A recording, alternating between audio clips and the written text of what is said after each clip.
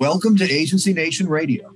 This is Charles Symington, Big I EVP, and I'm joined today by Nathan Rydell, VP of Political Affairs.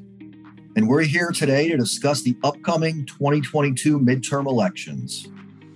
And I don't have to tell you, Nathan, that midterm elections are typically a referendum on the president's party.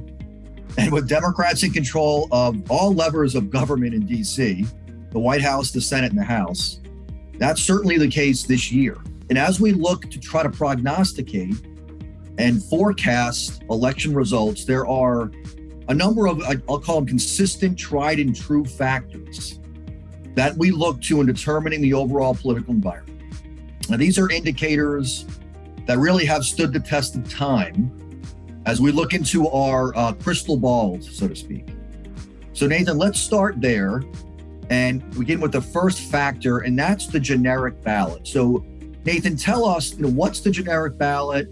What does it do? And what is it telling us 2 weeks prior to this year's election? Well, thanks, Charles. It's good to be with you today on Agency Nation Radio. And before I jump into that generic ballot, I just wanted to lay the table a little bit, set the table a little bit, and just say how thankful I am that you and I can have this conversation, cut through a lot of the noise that's out there right now. Where people get their news these days can drastically determine how they view things. And so we're just giving you guys a real cut through the noise lay of the land right now. And as you said, that starts with these factors. The first being the generic ballot, as you asked about. We've seen that generic ballot really move the last couple weeks in particular. About 2 weeks ago, it was about even, around 45-45. If you were asked, are you going to vote for a Republican or Democrat in the upcoming election? It was about even. Today, and that's with no candidate names associated, right, Nathan? It's a straight up party versus party. Correct, just party versus party. And this is sampled across the entire universe, Republicans, Democrats, and independents. So today that stands at 48% Republican, 45% Democrat. Nathan, to me, that sounds like a slight Republican advantage, obviously a difference of 3 points, but it's actually a little bit deceiving. And why don't you explain why? Yeah, great question, Charles. So historically on this question, Republicans are undersampled. When you look at where the outcome ends up being, there's generally about 2% skew. So you can add 2 points to that Republican advantage right now. It's probably more like 49, 44, or 50, 45. So about a 5-point advantage right now for Republicans on that generic ballot. So obviously advantage there to the Republicans.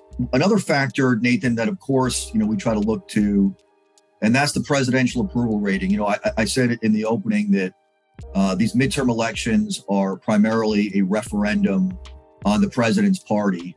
And so why don't you tell us where the presidential approval rating stands right now for Joe Biden? Well, today, the presidential approval rating stands around 42% approve of President Biden and 54% disapprove.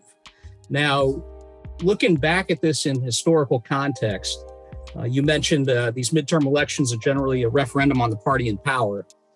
When you have a sitting president who's hovering in the low 40s, that really pretends to there being a wave election in that midterm. Looking back at the most recent midterm election under President Trump in 2018, we saw his approval rating hovering right around 40%. And going even further back, 2014 and 2010 under Obama, his approval rating was again hovering in that low 40s. And in all of those elections, we saw wave elections, especially in the House of Representatives, Charles.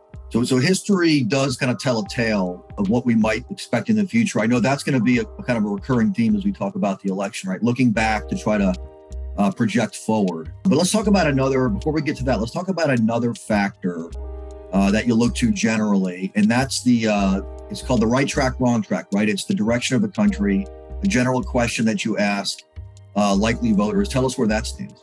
Yeah, today that question stands at 26% say we're on the right track and 67% say the wrong track.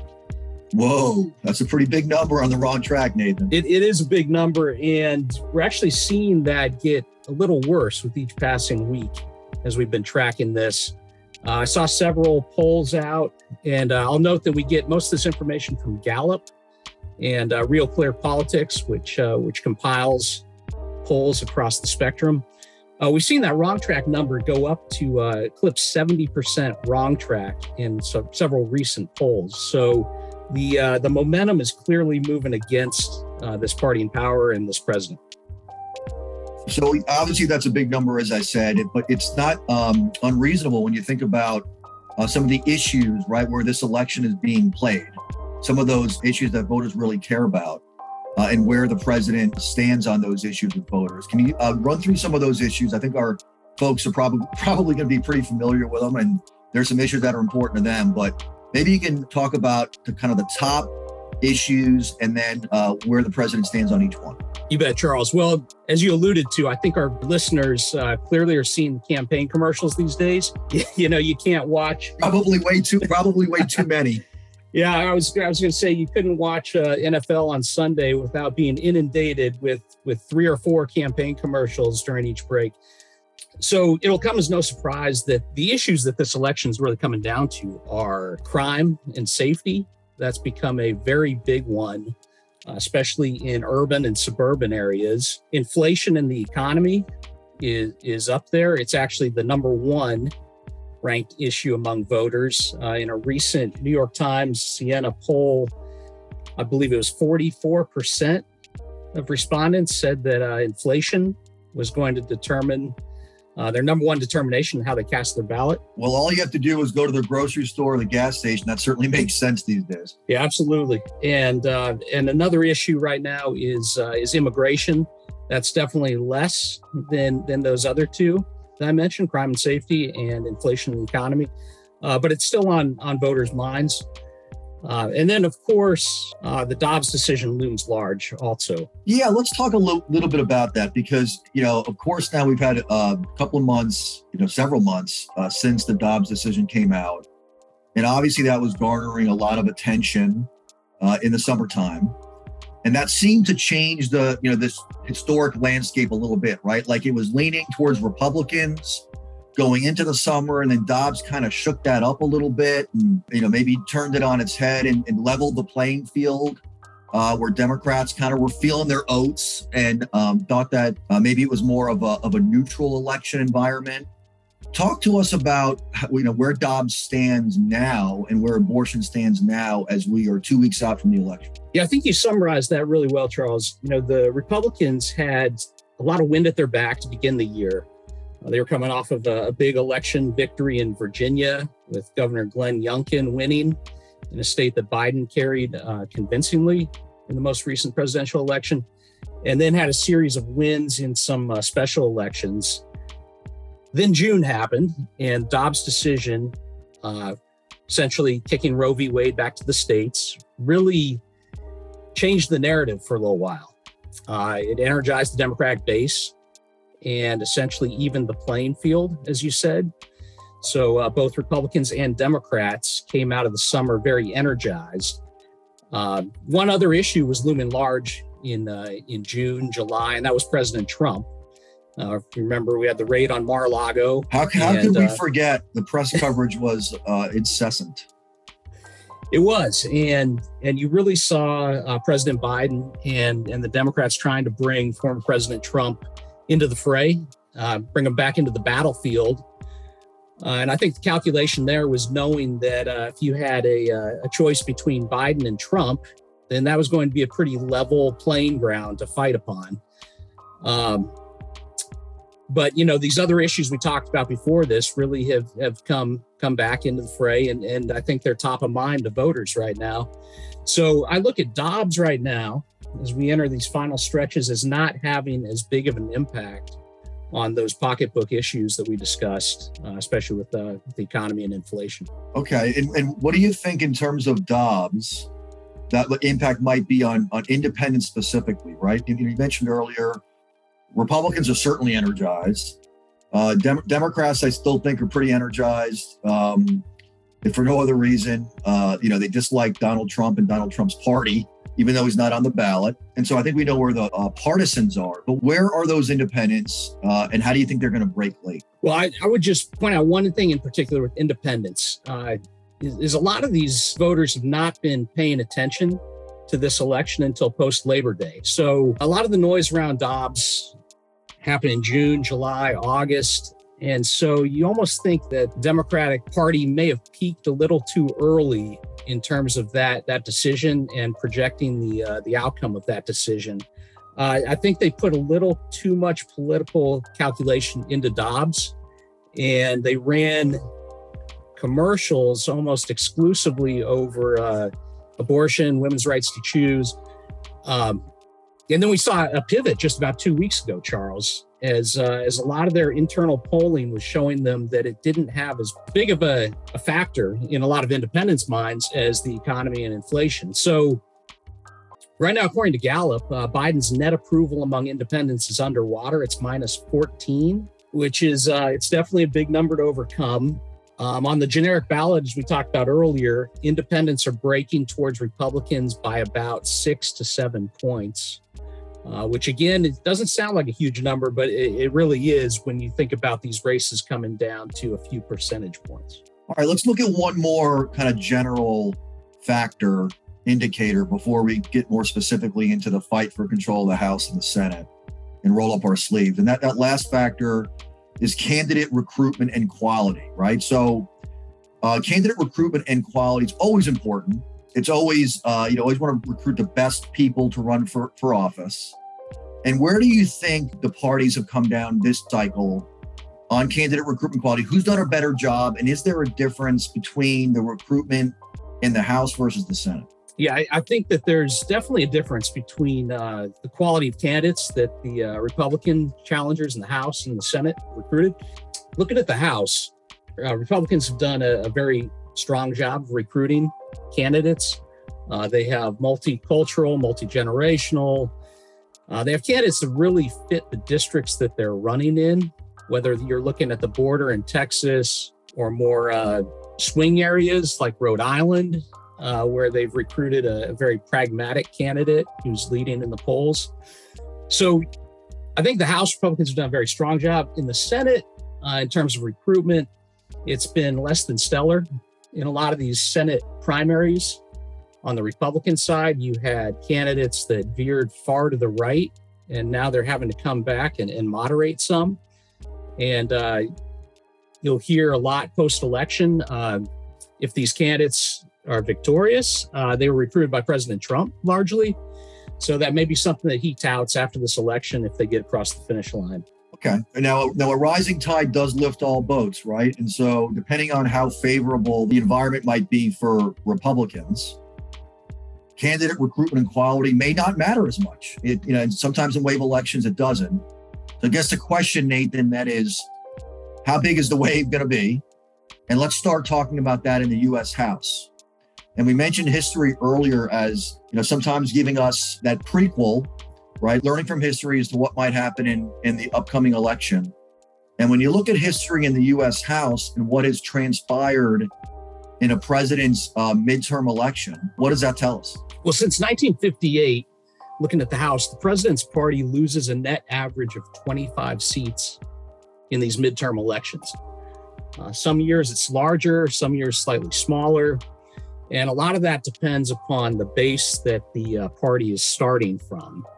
So right now, as you know, Democrats control the U.S. House by a 5-seat margin.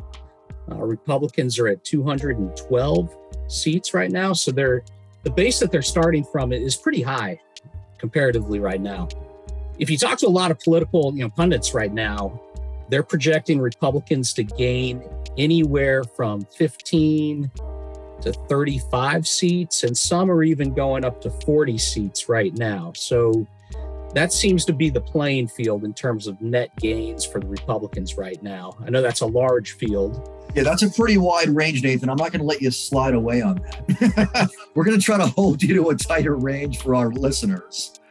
So brass tacks, Nathan, asking you today, and I know we're 2 weeks out, tighten that range up a little bit, or maybe give me a number, right? A plus or minus. But what do you think in terms of the House? How many seats Republicans are going to gain? Well, just a few weeks ago, I would have told you Republicans would gain a net of 20 to 25 seats. As of today, I'm increasing that by about 10 seats. I think they're more likely to gain a net increase of 30, maybe 35 seats when the dust settles. And we're hearing from a lot of Democratic campaigns that their internal numbers are not looking strong right now. That's with independents breaking against them over the last couple weeks and on into the election day. So if you're a Democrat incumbent right now and you're sitting in the mid 40s, you're definitely concerned about being able to get up to that 49, 50% range. And with that in mind, I think Republicans are going to have a very strong night and win some seats that are unexpected that may be lean Democrat by 12 or 14 points.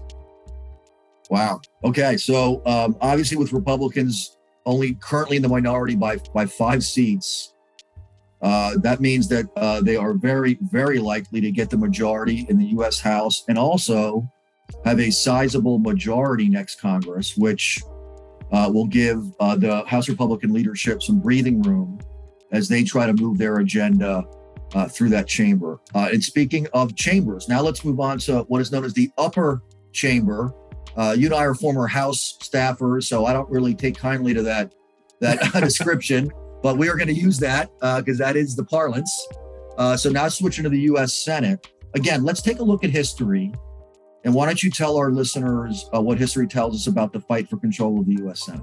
Sure. Well, since 1958 in the U.S. Senate, the President's Party loses a net average of 3 to 4 seats in these midterm elections. And the political winds are really starting to show us that may hold true this cycle. May not be quite that high, but it looks like Republicans at this point, with the way things are moving, are stand to gain a few seats in the Senate.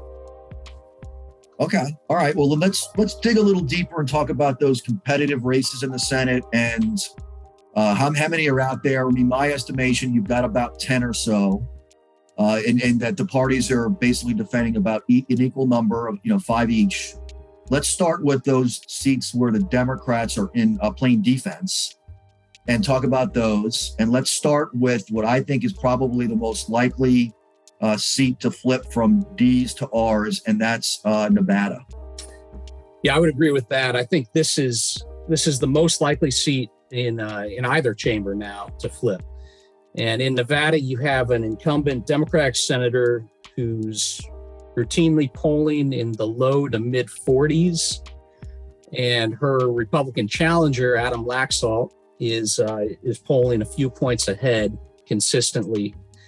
I don't have to tell you that if you're an incumbent senator and you're polling around 43, 44%, it's going to be very difficult to make up that 5 or 6 points that you need to pull out a close victory. So I think Nevada goes Republicans' way. Okay. And what about some of the other Democrat seats? Say everyone's got their eye on Georgia.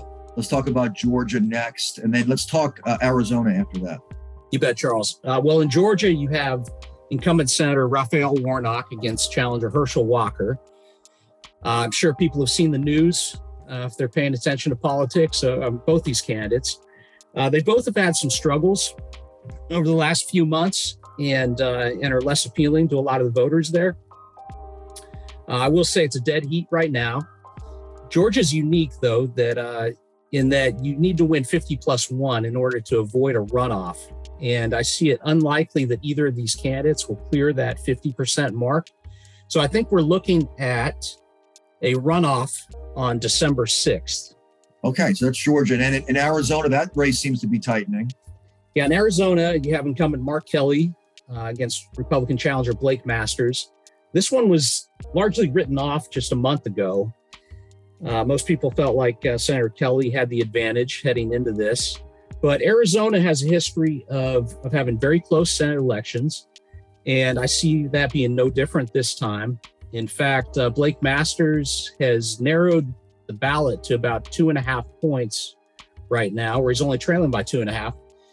And I will note, Charles, that if you look back over the last 4 Senate elections in Arizona, Republicans outperformed this ballot question by 3.3 points. So with that in mind, it would appear that Masters has drawn this into a dead even, may even have a small advantage. And then other Democrat seats, you got New Hampshire, Washington State, and Colorado. Those all seem to be in play. I'd say the one that may drop off there would be Washington State, although Republicans have a great candidate. We're getting a little tight on time, Nathan. So why don't you quickly talk about New Hampshire? You bet. New Hampshire, again, history of having close elections. And I see this one as being very tight as well. Maybe a slight edge to the Democrat. This is where Republican candidates do matter. And the Republican candidate there may not have enough to cross the finish line. But I wouldn't be surprised if Don Bolduc, the Republican, pulls off an upset in New Hampshire. The only thing I would note on Colorado and Washington, as you mentioned, just to be fighting competitive races in these states really speaks to the landscape. Washington, President Biden won by 20 points in the presidential election, and Colorado, he won by 14 points. So that just shows you the headwinds the Democrats are facing this cycle. All right, let's quickly talk about those seats where Republicans are defending. And again, it seems like the environment's very favorable to Republicans, but they still have some incumbents that are in tough races. You've got to start with Pennsylvania. That seems to be garnering the most attention. Yeah, absolutely. In Pennsylvania, it's an open seat. You have Democrat John Fetterman, current statewide office holder, against Dr. Oz. And Fetterman has been holding the lead pretty consistently up until the last few weeks. He had about a 6-7 point lead up until a month ago, and Dr. Oz really started to narrow that margin. Today, polls are showing this to be a 1 point race, generally giving Fetterman the edge by 1 point, but you clearly have Dr. Oz with the wind at his back.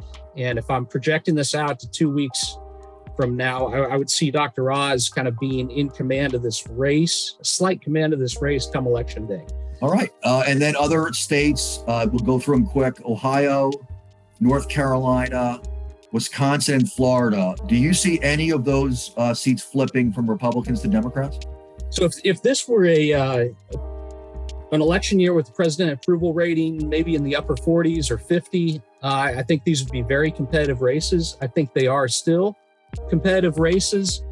But when you look at the dynamics that we discussed to begin the podcast, with the headwinds the Democrats are facing, the economy, crime and safety, presidential approval rating in the low 40s, I just don't see Democrats being able to knock off Republicans in Ohio, North Carolina, Wisconsin, or Florida, Charles. So then the upshot, Nathan, right? I've got to ask you this question, just like I kind of held your feet to the fire in the House.